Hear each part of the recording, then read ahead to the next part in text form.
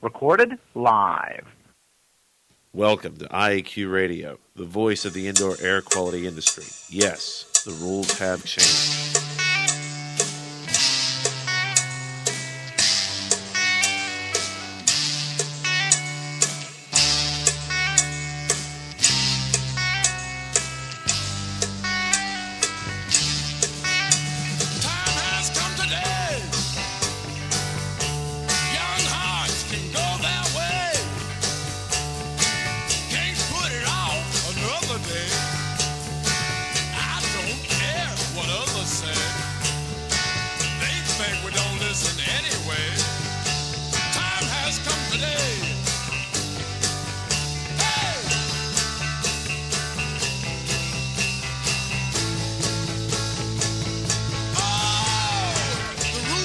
Yes, the rules have changed.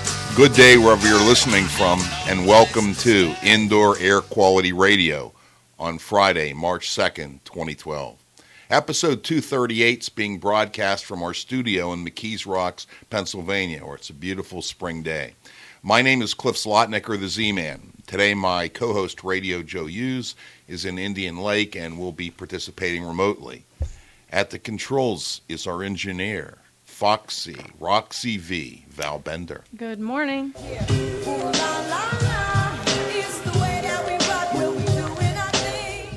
Today's segments include the IAQ Radio Trivia Question, an interview with our guest Peter Crosa, halftime announcements on an upcoming event by Pete Consigli, and roundup with our technical director, Dr. Dietrich Weil.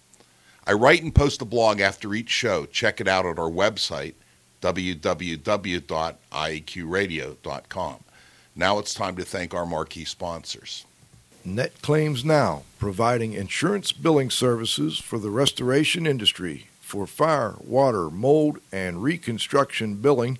Learn more about them at www.netclaimsnow.com.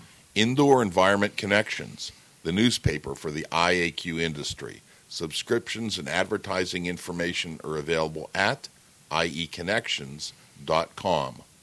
John Don Products, where restoration and abatement contractors shop. Visit them at www.jondon.com.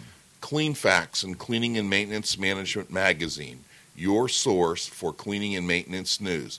Visit them at cleanfax.com and cmmonline.com.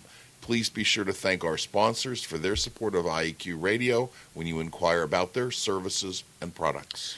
To listen to the show live, follow the link on your show invitation or the Go to Show button on our website. You can stream or download archived shows at our website.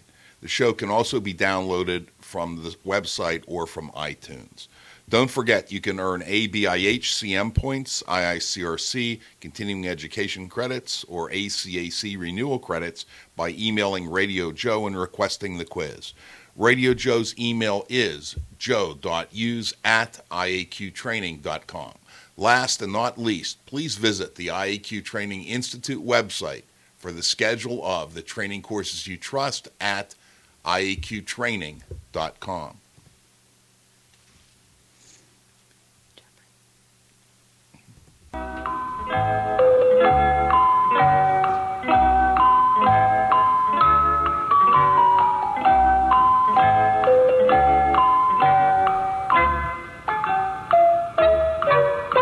Win a cool prize by outcompeting fellow IAQ Radio listeners and being the first person to correctly answer the IAQ Radio Trivia Question each week. Submitting your answer is very easy. Email it to czlotnick@cs.com, or if you're listening to the show live via your computer, text in your answer.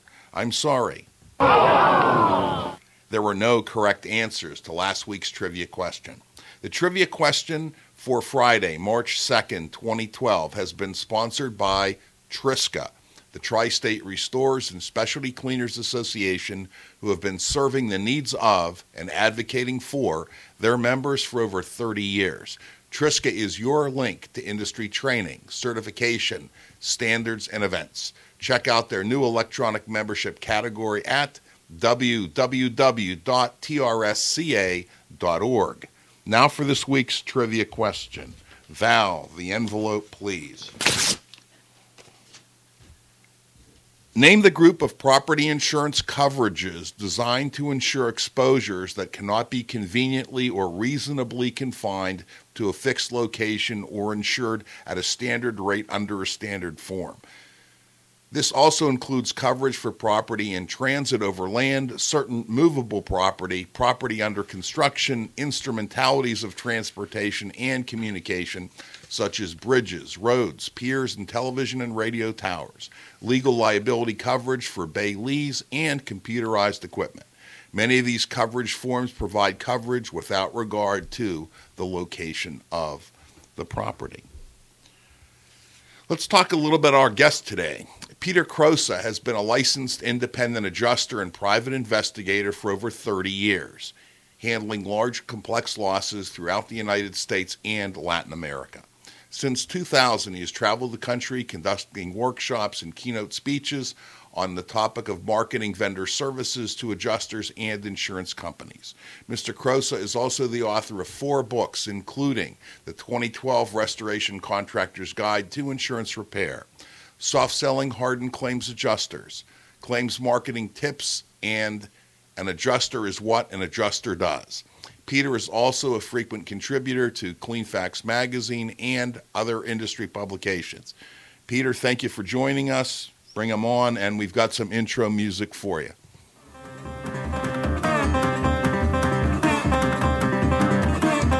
Well, it's 3 a.m., feel like I'm 3 years old. Freezing on the front lawn in the February cold. Burned out house down on 38th Street. Room after room full of nightmare heat. And everything changed to a charcoal gray. What was gathered together has been swept away. Insurance adjuster, won't you come on to my home?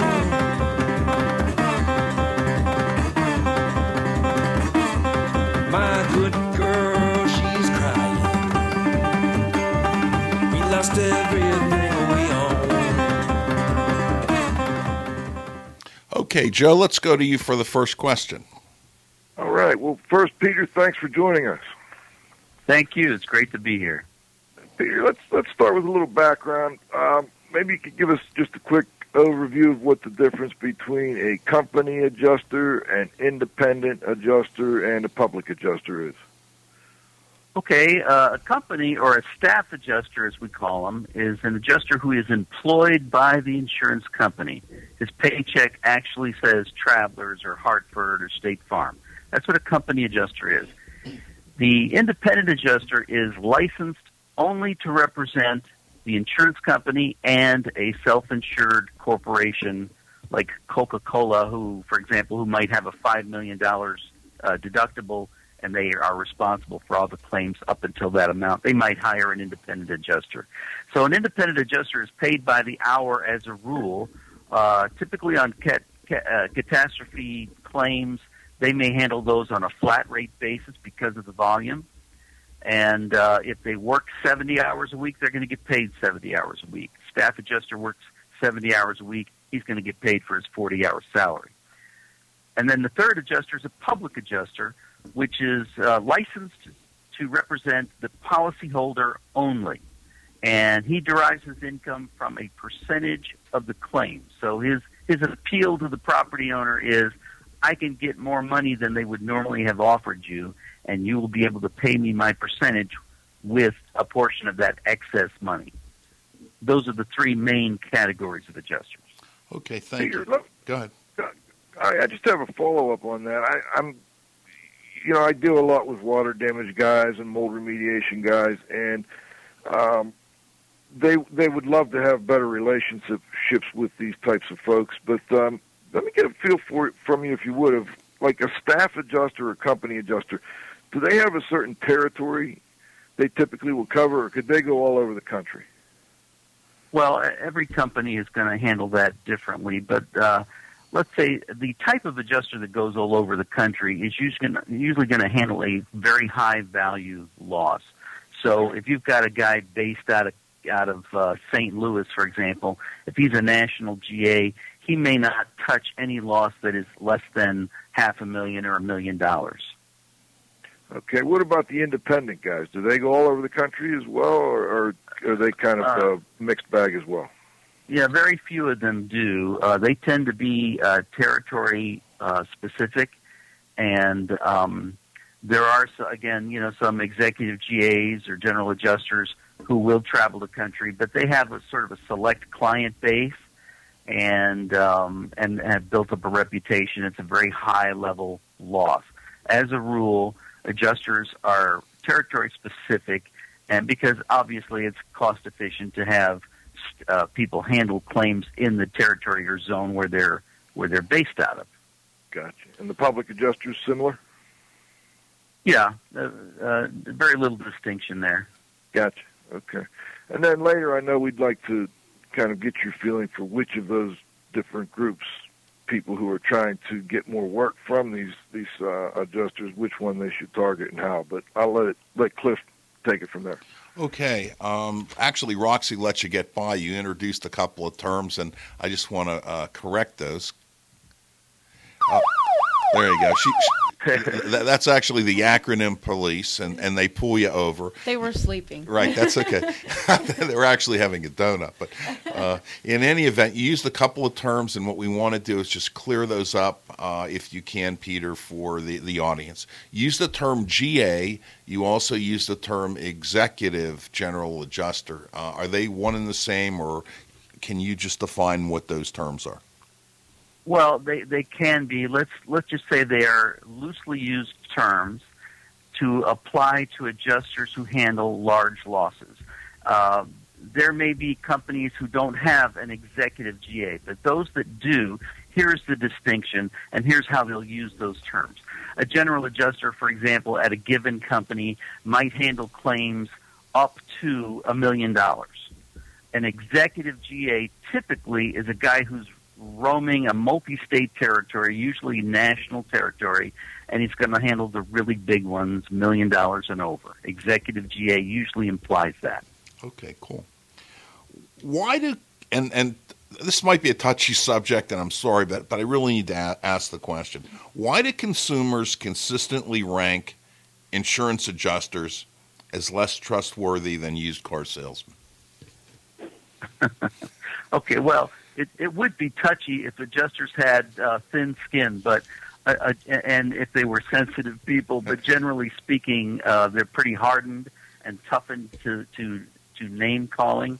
If you think about it, a used car salesman, the public's view of that person is that typically they got something that was misrepresented or that didn't deliver. They bought a car with problems in it. The used car salesman typically will enhance all the benefits of a vehicle and maybe hide some of the negatives or the poor conditions of certain aspects of that vehicle. And then the used car salesman wants to get as much money out of the public as possible, whether it's justified or not. They don't care. They made the sale and goodbye. And I think that's where that reputation arose. And what happens with the adjuster is that the consuming public buys an insurance policy.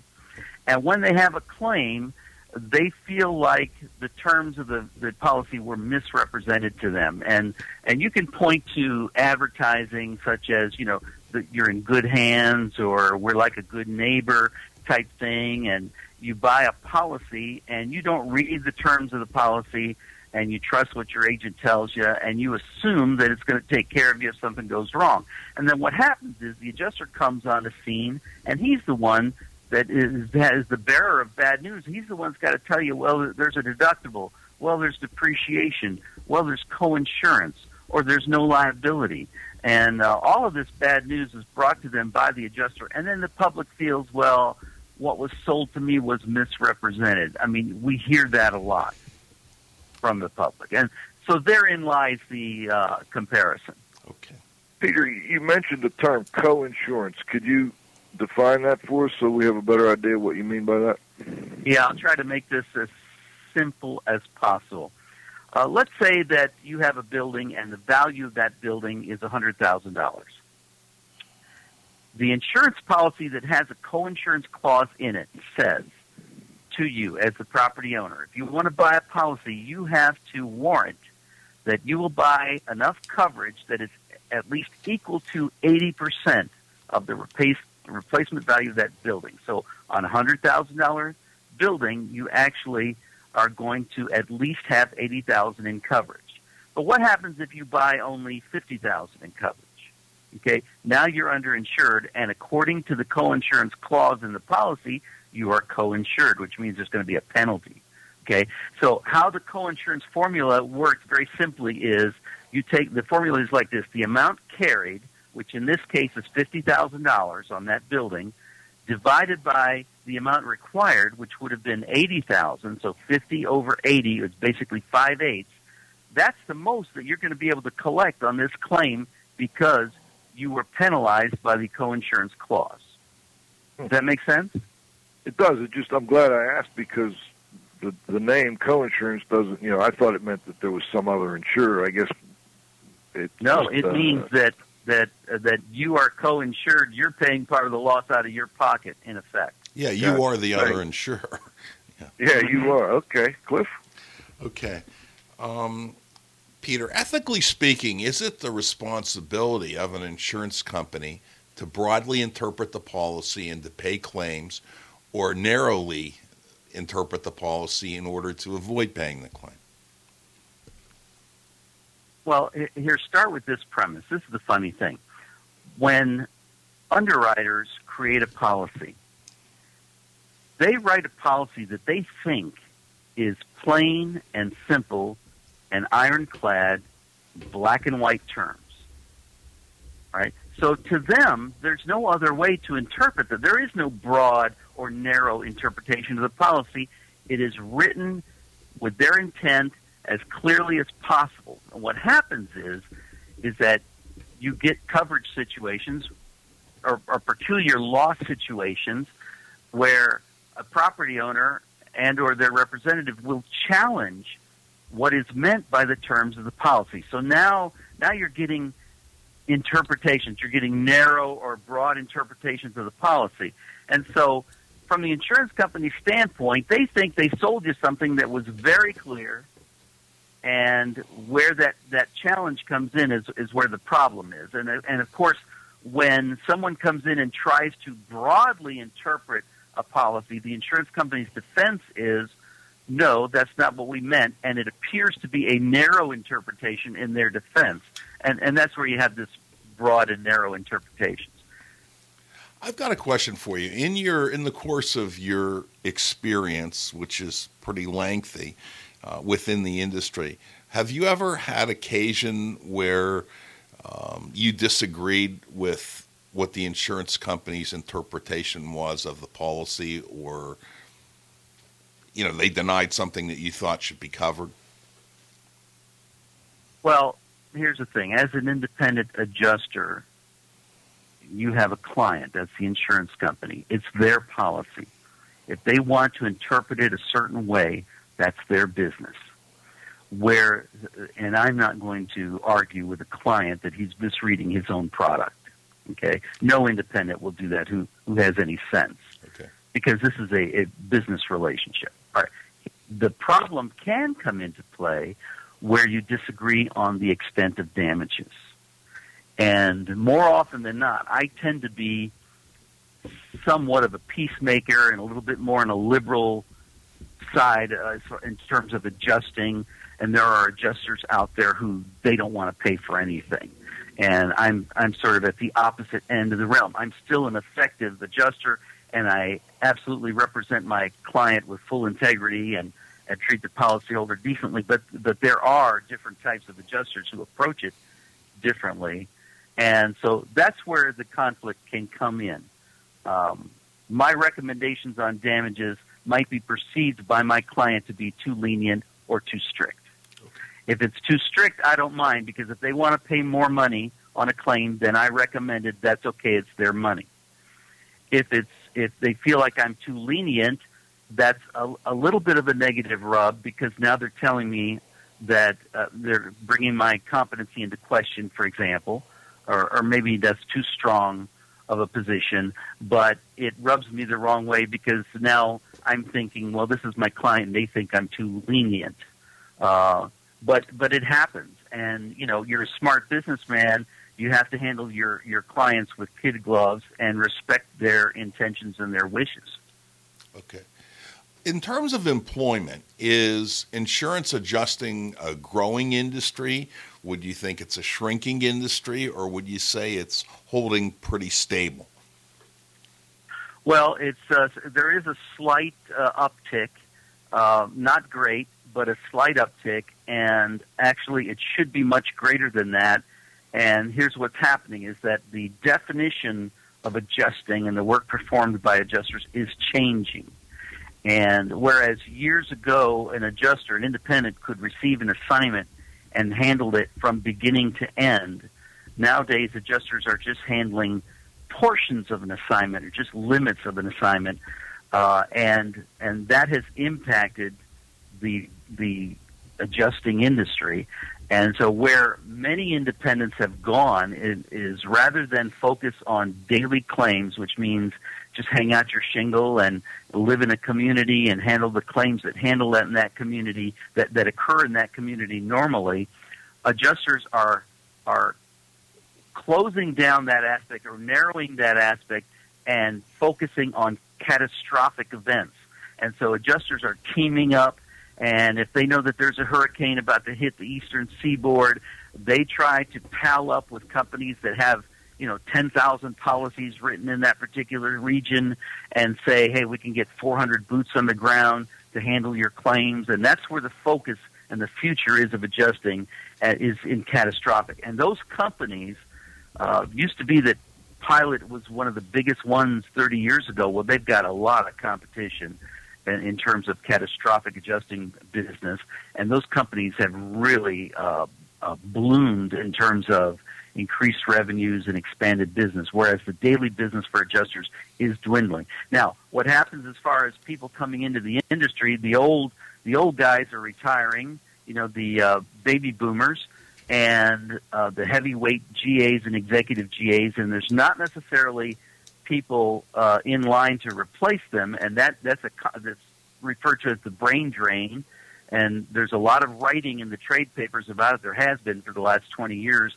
Whether something is really being done about it or if they're just deciding to change the way they adjust claims is another matter. But I would say there's a slight uptick in people coming into the industry, but mainly they're working at a desk, behind closed doors, by telephone, and that's pretty much the future, or the majority of adjusting. Joe, do you want to handle that text question, or do you want me to do it? I'm not on the computer. Oh, okay. All right. We just had a text question come in, and it's on the same point we're talking about, Pete.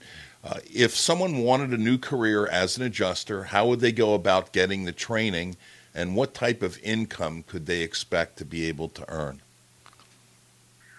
All right. Well, let's talk about coming into the industry. When Katrina and all those other hurricanes hit Florida, I mean, people who the week before were produce clerks at the supermarket went out and got licenses and became adjusters because there was such a demand for boots on the ground. Anybody that could breathe and write their name on a sheet of paper was sent up on a roof to handle claims, okay? And when all of that died down, there hadn't been the kind of storm activity that we had then. I'm getting 5 calls a week from guys who are looking for adjusting positions, and I'm just one firm. Everybody's getting calls, and these guys are out there with basically 6 months or a year worth of CAT experience. They really don't have any in-depth claims or insurance company experience, and so there is a glut of unemployed adjusters out there right now. But if you were coming into the industry, the best thing to do is try to get with an insurance company. You're going to get legitimate training up front, and you're going to get some experience reading policies and dealing with the public. And then after 3 to 5 years at that, if you wanted to become an independent, I would go with a viable firm. I would not go with a CAT firm because they're just it's they use you when they need you, and then you'll work for 6 months. You'll be unemployed for 6 months. As far as income goes, Claims Magazine does annual surveys on income, and the incomes have surprisingly not increased over the last 10 years. But I would say an adjuster with 3 to 5 years experience can make somewhere in the vicinity of 50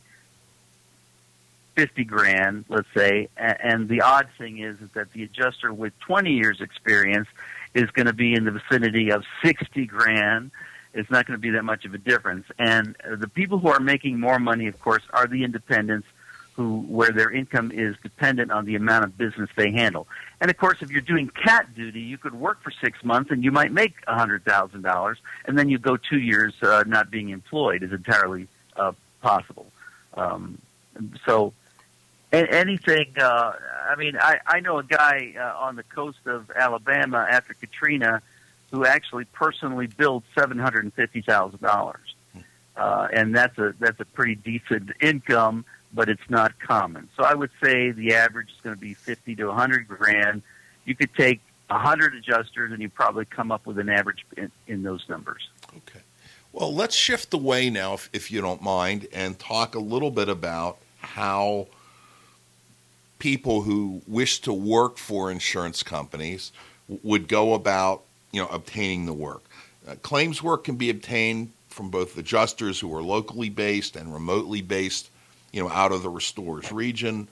Are your recommended marketing strategies and tactics for dealing with both the same, or are they different? Please outline it.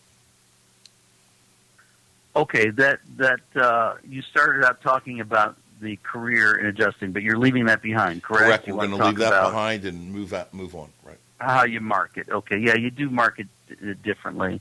One thing to be aware of is that an independent adjuster can be a great ally because he is also marketing his services to the same market that you are. So anytime you can ally yourself with an independent, it's beneficial because they're helpful. They're usually a business-oriented frame of mind, and they understand what it means for you as a contractor to be looking for work.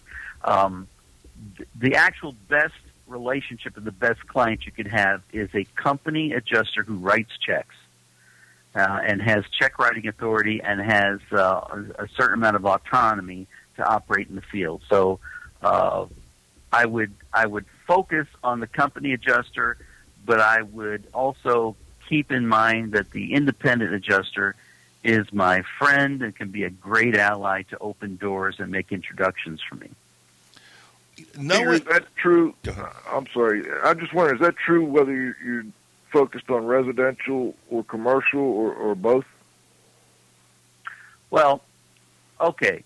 Interesting point. All right, let's say that you are strictly in some kind of a preferred vendor program and you're doing State Farm work or Allstate work.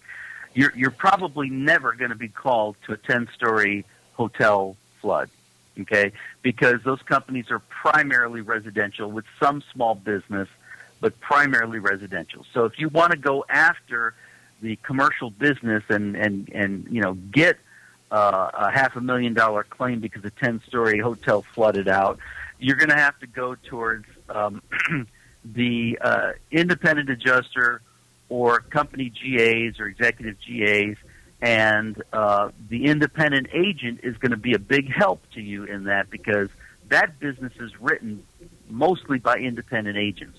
If you've got a 10-story hotel and it's got Travelers or AIG or Chartis or any of those companies, it's going to have been placed by an independent agent. And so building relationships with independent agents will get you in the door with those companies, as well as finding out who the adjusters are. And it's a 50-50 flip if it's going to be an independent or a staff adjuster.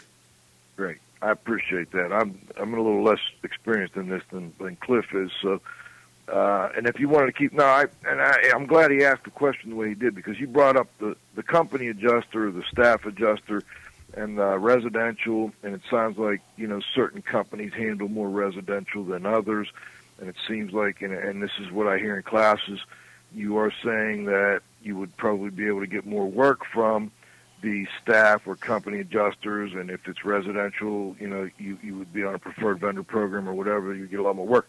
But aren't they also, at least from what I'm hearing, more difficult to get your foot in the door with, or is that a myth? Well, they may be more difficult, but the big factor there is that profitability is way down. They really hold the purse strings. If you want to get into one of those preferred vendor programs, you may get more work, but it's going to be lower profit margins, and your prices are going to be restrictive. And there are a lot of other commitments that you have to abide by, such as audits of your financial records and so on, that, frankly, to me, is just un-American, and it's not the way I like to do business. And so in my programs, I encourage people to get away from the preferred vendor programs and go find the adjusters and the companies that don't lock you into that, because you are not, your hand is not held to the fire in terms of what you're charging. I mean, somebody is going to review and compare what you're charging, but for the most part, it's more of a real world business opportunity. Gotcha. And Cliff, I'm sorry if I took it away from where you wanted to go. You want to bring it back in now or after halftime? Well, now I've got one question that I want to bring back in now, and then I think we'll go to halftime. Peter, isn't it true that if I'm from Pittsburgh and I might be working for an insurance company who would be based in, let's say, Texas, and I might be dealing with a desk adjuster who's sitting at a desk in Texas, how would I market my services from Pittsburgh to someone in Texas? Would I visit them? Would I call up on the telephone? Would I send them an example of an estimate that I had, prepared, or send them letters of recommendation I had from clients? How would I do that? Okay, well, this is a very significant question, because most of the business in any given territory is handled by someone outside of that territory. Okay, so you're in Pittsburgh, and let's say that you find out that there are companies writing business with that come out of, let's say, Dallas, Texas, or what was the city that you used? No, any place in Texas, but I'm from Pittsburgh, Pennsylvania. Dallas, Texas, or Scottsdale, Arizona, right. Atlanta, Georgia. If you're anywhere in the Southeast, for example, you better be going to Atlanta at least once a year, or marketing people who base out of Atlanta. So, yes, there is a way to do that. First of all, you got to call and try and make some headway that way. And, there are methodologies that I use in my book, and there's also probably the most comprehensive list of adjusting associations anywhere in my book. And you've got to find out where those adjusting associations are. So, for example, you're in Pittsburgh, you want to go to Dallas, or you want to look up the Dallas Claims Association and see who the adjusters are at those companies and start that way to market those people and try and set up appointments. And if you think it's worth your while, and this is where, you're in the real game of trying to build your business, it's going to be worth an investment to travel to Dallas. I wouldn't cold call travel to Dallas. You want to at least have some appointments set up and start knocking on some doors and meeting people that control business at Pittsburgh. That is absolutely true, and that is probably the predominant amount of business in any given territory comes from out of town. Trust me on that. All right. Well, let's go to halftime, Peter, if you can hang on. We're going to make a couple of announcements, and we'll be right back. Very good.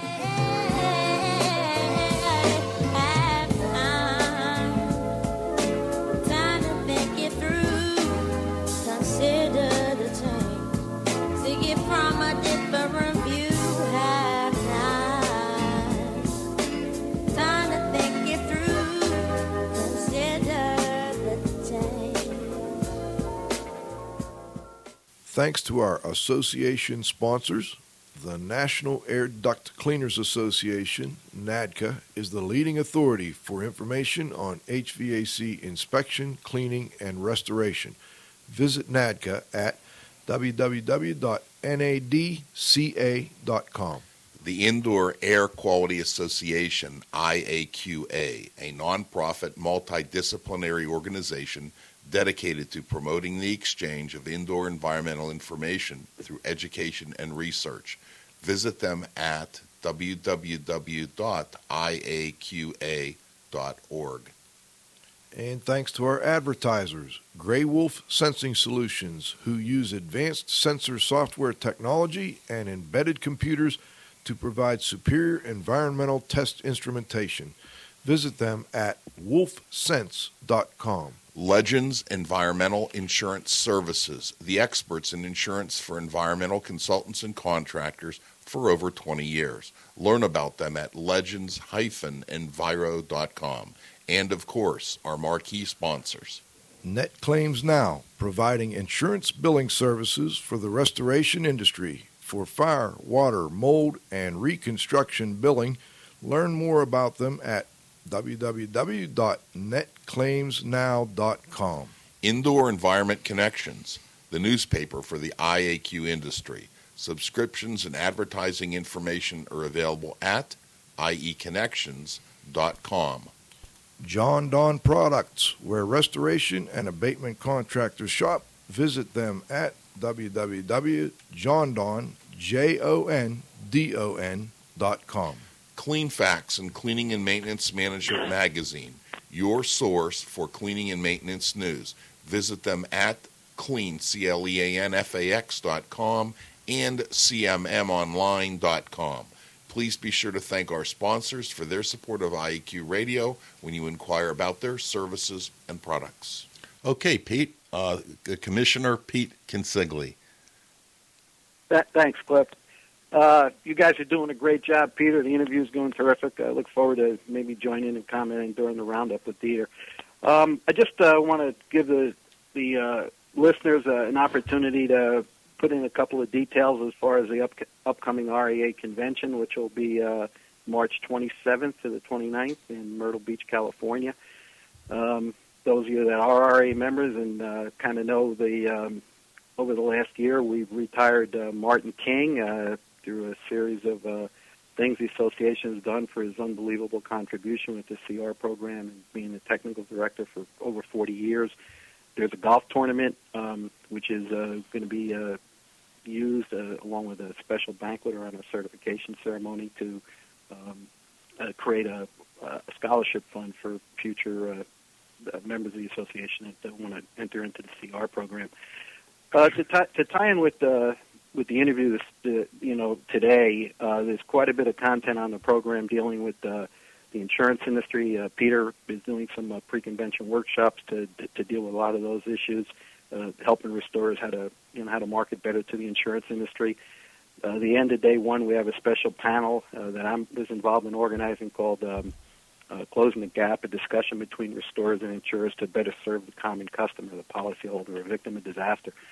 Peter's on that panel. Harvey Cohen, well-known attorney, ex-guest on IAQ Radio, deals with standardized contracts and the use of assignment of benefit clauses, proper contracts in the insurance claim process is going to be on that panel, along with several other viewpoints and perspectives from both the insurance and restoration industry. Another really hot topic is that's been in RIA's news break over the last several months are the issues that are involved with mortgage companies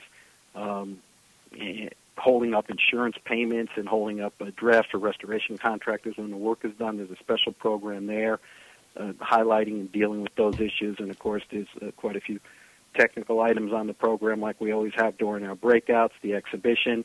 The Xactimate people will be doing an annual property report. Unfortunately, a gentleman was scheduled to do that last year, and there was a problem with his plane that got canceled, and he never came. We did upload that report to the website, but that'll be something I think which should be of interest to a lot of the members and people that are in restoration. And I guess finally, some of the latest groundbreaking news is the MOU, the Memorandum of Understanding that was recently released between the RIA and the Clean Trust, IICRC, and their chairman, Daryl Paulson, will be there to update, the RA members and some of the things going around that. So we certainly hope you all can join us. And Mr. Z-Man, I will turn it over to you. Thanks for the time on behalf of RIA. Thanks, Pete. Thanks. Okay, Peter, let's get back to our interview. Okay, when I was engaged in the restoration field some time ago, I always preferred marketing to and working for general adjusters. What special tactics do you have for a restoration or remediation firm for dealing with GAs or general adjusters?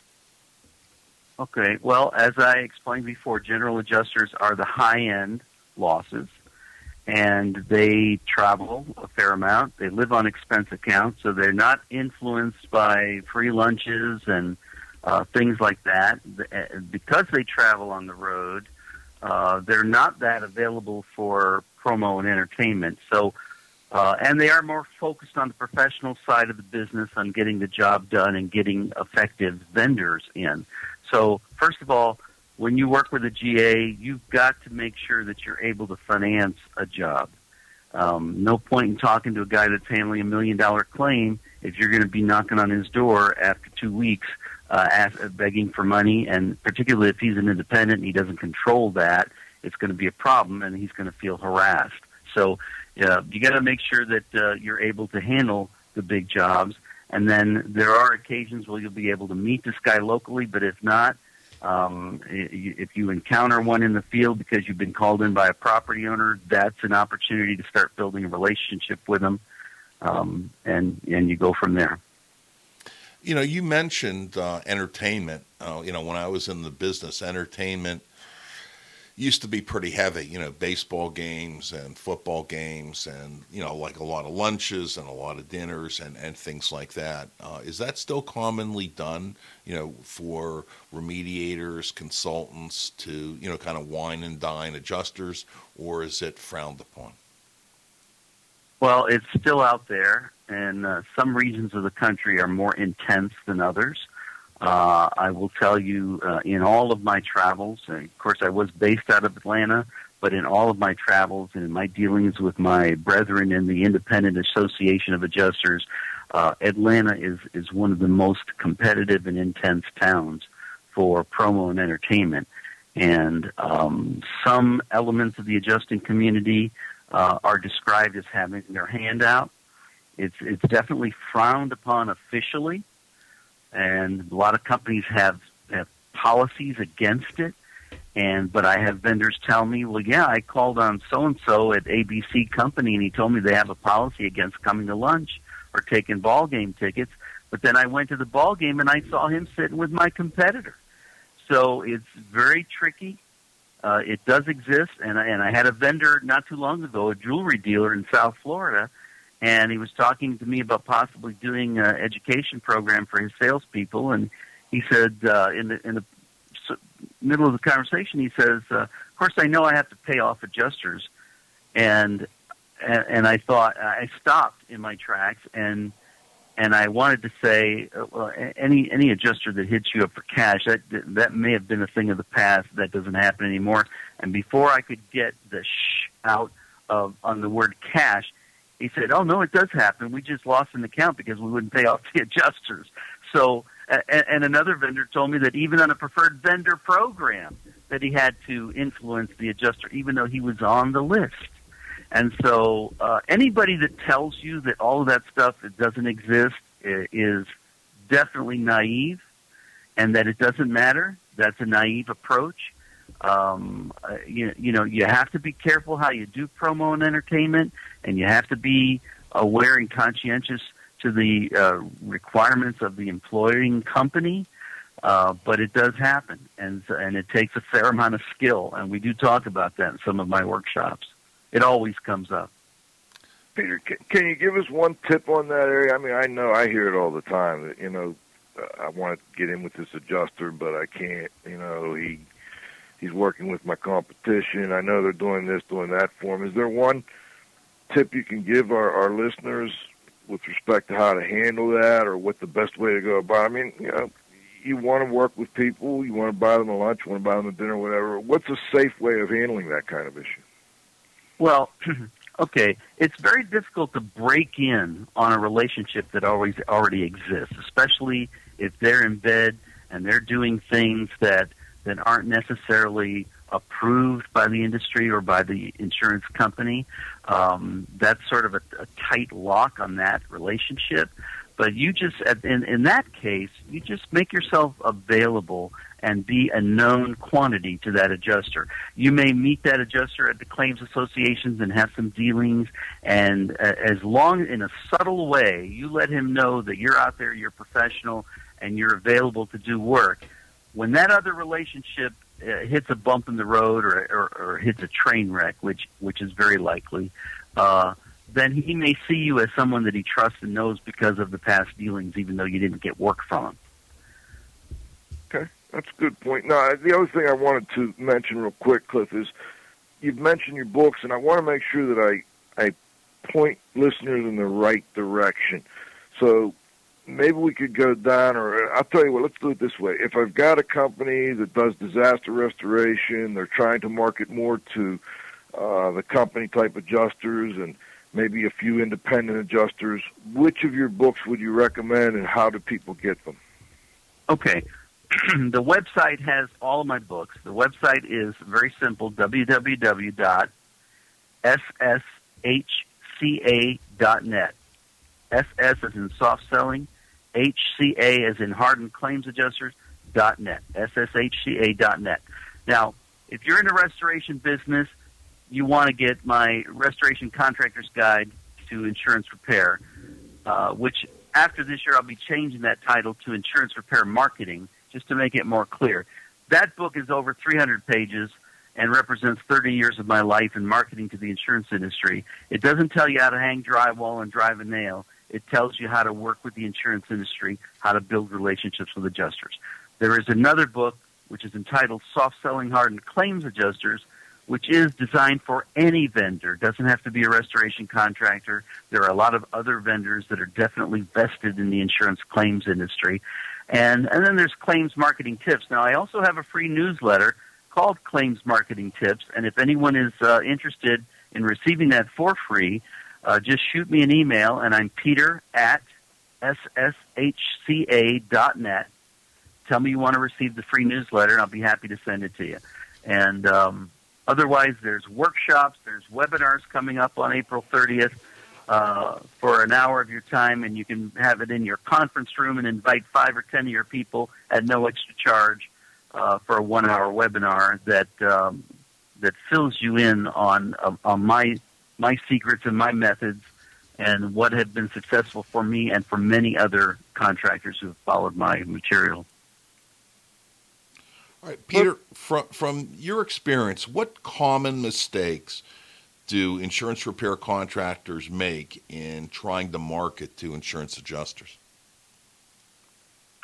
Okay, well, don't ever bring anything to the office. Don't bring a gift to the office. Don't send baseball tickets. Don't send a lot of thank you cards. I've actually heard adjusters say that they feel paranoid when they receive a thank you card from some vendor or contractor or whatever, that their claims manager is going to see it. And I can tell you this, that the atmosphere in the claims office is very attuned to that type of thing. So you just do not ever want to be, if you're an adjuster, you don't want to be seen as aligned with any particular vendor. So any vendor that forces that issue or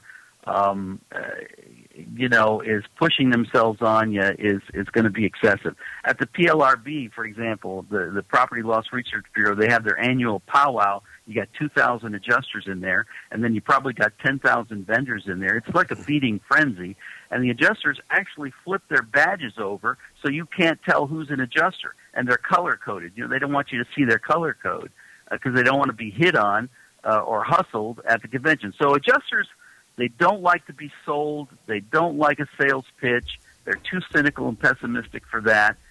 They prefer to find you and recognize you for your value. So you just have to make yourself available and be where they are and be a real person, be the best that you can be, and bring out that to begin a relationship on a real human being basis. Peter, that's a great point. Be where they are. I assume you mean physically be where they are. Is there also maybe a tip you can give people for how to help them in ensuring that adjusters can find them when they need them? Is there maybe a tip on their website, maybe a tip on, optimizing the search, making sure that they have the right terms on their website so that when people do search for them, they find them, or maybe going to one of these, lists like Angie's List or something like that. Can you give us a little tip on that one? Okay, an adjuster is never going to go to Angie's List. That's not going to happen. And they're not going to work too hard at trying to find you. You have to make it easy to find you. So, yes, if you have a website, you got to have a website pretty much. Your business card should have all your contact info. And there have been times when I'm working on an estimate at 10 o'clock at night, and I finish and I want to go ahead and send it to the contractor for his review, and he doesn't have an email on his business card. Now, how crazy is that? So you've got to have all that information on your card, make it easy to do business with you and contact you. Let me tell you what the number one vehicle for marketing is to offer education for adjusters, number one. And very close to number one. And by the way, that gives you an exclusive audience if you can put that together. And I do that for some people too. I can put on agents CEUs and adjuster CEUs for people. I'm doing one in North Carolina next month and Texas the month after that. But so education is number one. Very close to number one, but number two is when you encounter an adjuster that you don't know at the scene of a loss. Now, let's say you're called in by the property owner and there's an adjuster there. What better opportunity for you to use to endear yourself to that adjuster? And let me tell you how you do it. There's one thing that adjuster has to know about you at the scene of a loss. And understand this. If you're not the guy he called in, you're on the wrong side of the fence. He already views you suspect. Okay? You've got to get that adjuster aside and let him know and say, listen, you don't know me. And you say it just like this. You don't know me, but I just want you to know that I loathe and detest insurance fraud. I realize that when people rip off insurance companies, we all suffer because we all pay premiums. That's what I want you to know. And fraud is not going to happen on my watch. You tell that to an adjuster, right away you start breaking down the defenses and the barriers. So education is the number one opportunity to meet adjusters. Number two, at the scene of a loss. Number three is attend their claims associations and be there in a relaxed environment and get to know them little by little. Don't expect to hit a grand slam the first night you go to a claims association meeting, but you're just going to have to be a part of it. Thank you. I really appreciate you giving those tips, Peter. Yeah, that was really good. Peter, how can restoration contractors all, for the most part, perform similar services? And they all say that we're the fastest. They all say that our pricing is competitive. How can an insurance repair contractor separate himself from the pack when dealing with insurance adjusters? Okay, this is a very valuable question. And here's the thing, and you're exactly right. From my viewpoint, every vendor says they do good work. Every vendor says they have integrity, blah, blah, blah. Okay, if I'm a GA handling multi-million-dollar losses, don't even talk to me unless you can finance a multi-million-dollar loss and not get any money for a couple of months. Okay, don't even go there. All right. So number one. Number two, if I can relate to you on a personal level, and this may be petty, but this is the real world. Let's say that I'm a 25-year-old young female, okay, and you're some old guy who's 60 years old, and so you're 3 or 4 generations away from me and the way I think. Am I going to do business with you, or am I going to do business with a 25-year-old young man that comes to call on me and market his services, or another 25-year-old woman? Personality-wise, I'm probably going to go with who I'm comfortable with, my own demographic, okay? And I know that it's impossible for you to have someone calling on people to match every single demographic out there, but do your best to do that. And if you find that most of the adjusters out there are in the 20 to 30, or let's say 25 to 35-year range in age, then you probably ought to have someone that mirrors that demographic calling on them and doing the marketing. You may think that's an impossible job. It can be done. And what I've done before is even take someone. Let's say I'm the main marketer in my business, and I'm going to call on somebody who's 25. I'm going to bring along a young person from my office with me on that call to help this prospect relate to us as a company, because we've got a matching demographic. That is, to me, that is so important, and people underestimate how important that is. Okay. Well, that's... Peter, I think we could go on for a couple of hours, but we're really running out of time. Please hang on. We're going to go to what we call our roundup. We're going to kind of go around the horn and ask everyone's going to ask another question, and then we'll kind of close out. Move 'em All on, right, hit 'em up, hit 'em up, move 'em on, hit 'em up, rawhide. Cut 'em out, ride 'em in, let 'em out, cut 'em out, ride 'em in, rawhide.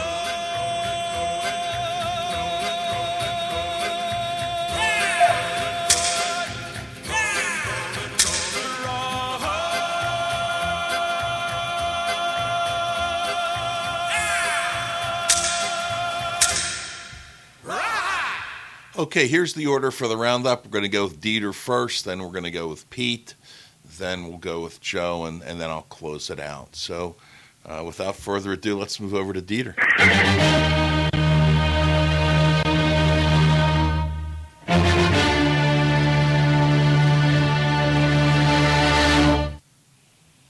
Good afternoon, Dieter. Well, good afternoon. Well, I said it several times on this show. It's amazing. Every time I listen, I learn something, which I guess is excellent. No, I think this is an eye-opener. And, yeah, we all have some kind of insurance, whether it's life insurance or the car insurance, the house insurance, whatever it may be. And I'm somewhat well-educated, and I don't read these 7 or 8 pages, what I'm signing or what I'm agreeing to. And, fortunately and hopefully we never ever need it, but I sleep better if I pay my premiums, which I did this morning, for my car insurance. But I think Peter really pointed out a couple of things. There is more to it than just settle a claim. There are several ways of doing it, a lousy way and a good way, just like just about everything. Not every MD is a great doctor, and not every guy who is a lawyer is a fantastic lawyer. And I understand now that there is more to it than, hey, I have a loss over here, and let's take care of it, and let's get rid of it. There is a little bit more to it, and I guess there are better people out there or better companies out there who can handle a loss, and I say fairly. I don't want, if my house gets flooded and my house is worth $100,000 right now, when it's all said and done, it shouldn't be $200,000 worth, and that is not fair. And Peter pointed that out too. You got to be fair and you got to be reasonable, and you got to be straightforward and say, here, this is what you pay and this is what you're getting. And I think even there, I think we overlook this when we pay our insurance premiums, which I did this morning. I didn't think about all of that, what I heard and learned about. So this is a valuable education that tells us about the problems that are around the corner should you ever need an adjuster, if you ever have a claim or something like that. Okay, thanks, Dieter. Thank you, Peter. Pete Consigli.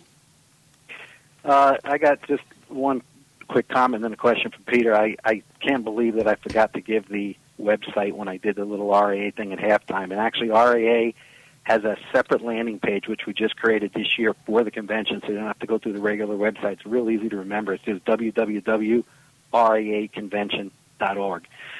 Peter, one of the things I'd like you to comment on, and I don't think it was integrated in the interview or the questions, talk a little bit about code of ethics and the kind of the compatibility between different insurance adjusters working with different vendors. And to preface that, the RIA has a consumer-based code of ethics. AIHA, the industrial hygienist, does. along with the Clean Trust, IAQA, and other organizations. In RIA, the Certified Restorer and the WLS designates have special codes. And I know that you've been a member for years of the NAIA, the National Independent Adjusters.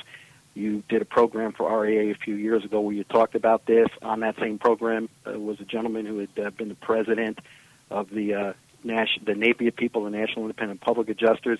He talked about their code. I think that this is good for the listeners that we do talk about this, and remember, many of the people that who aren't listening today, a lot more people probably come and download these podcasts, and hopefully you can add some insights to that. That I think would be kind of a cherry on the interview today.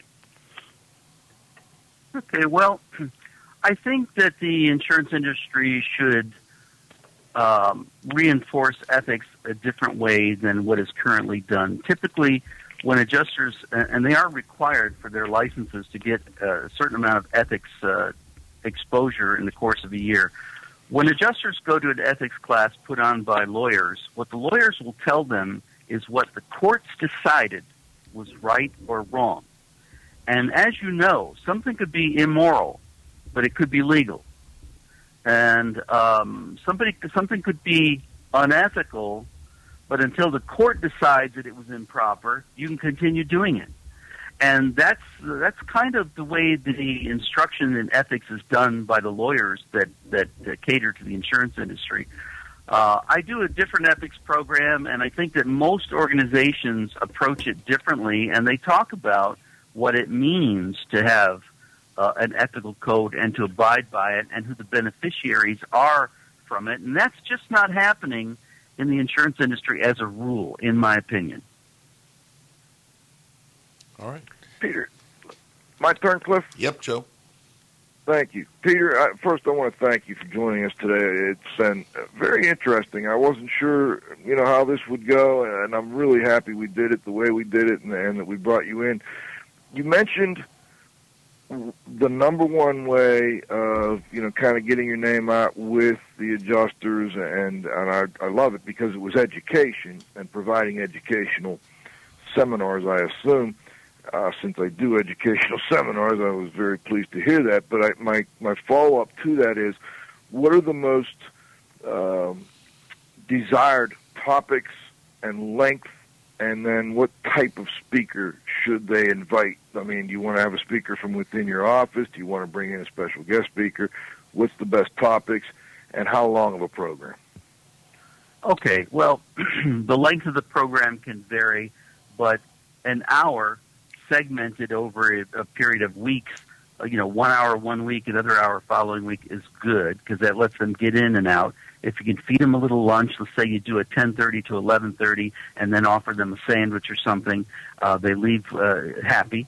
And ethics is always a good topic if it's approved by the state for continuing ed ethical credits, because that is more likely to bring adjusters in.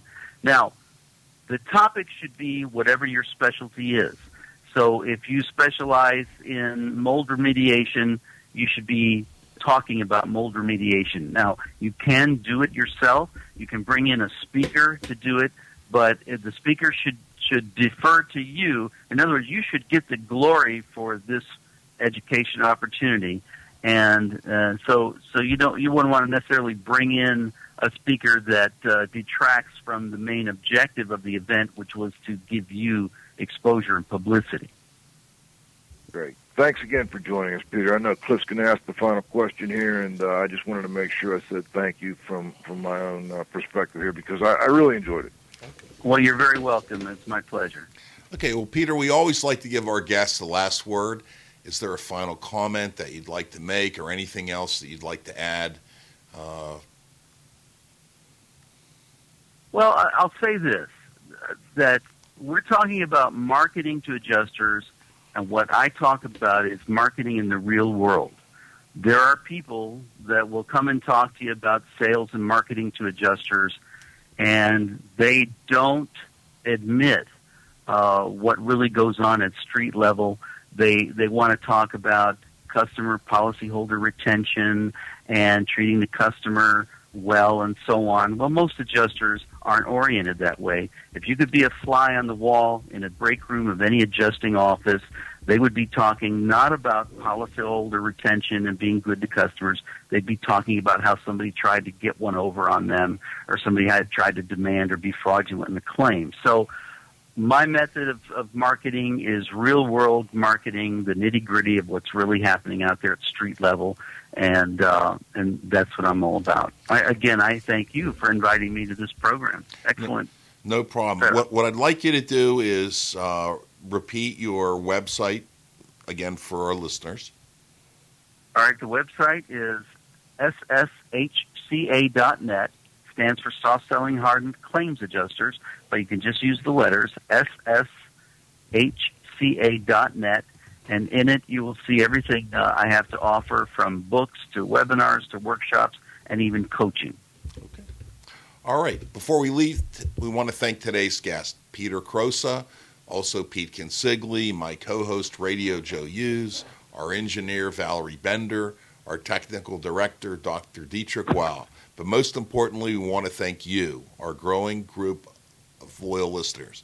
Please come back and join us next Friday at noon for the next broadcast of IAQ Radio.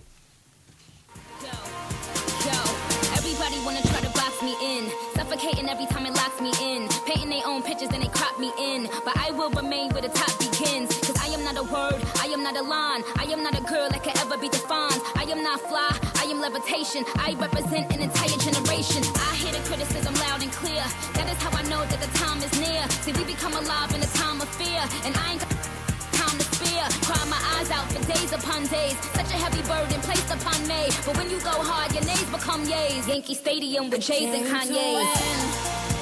To fight, to conquer, to thrive, I came to win, to survive, to prosper, to rise, to fly.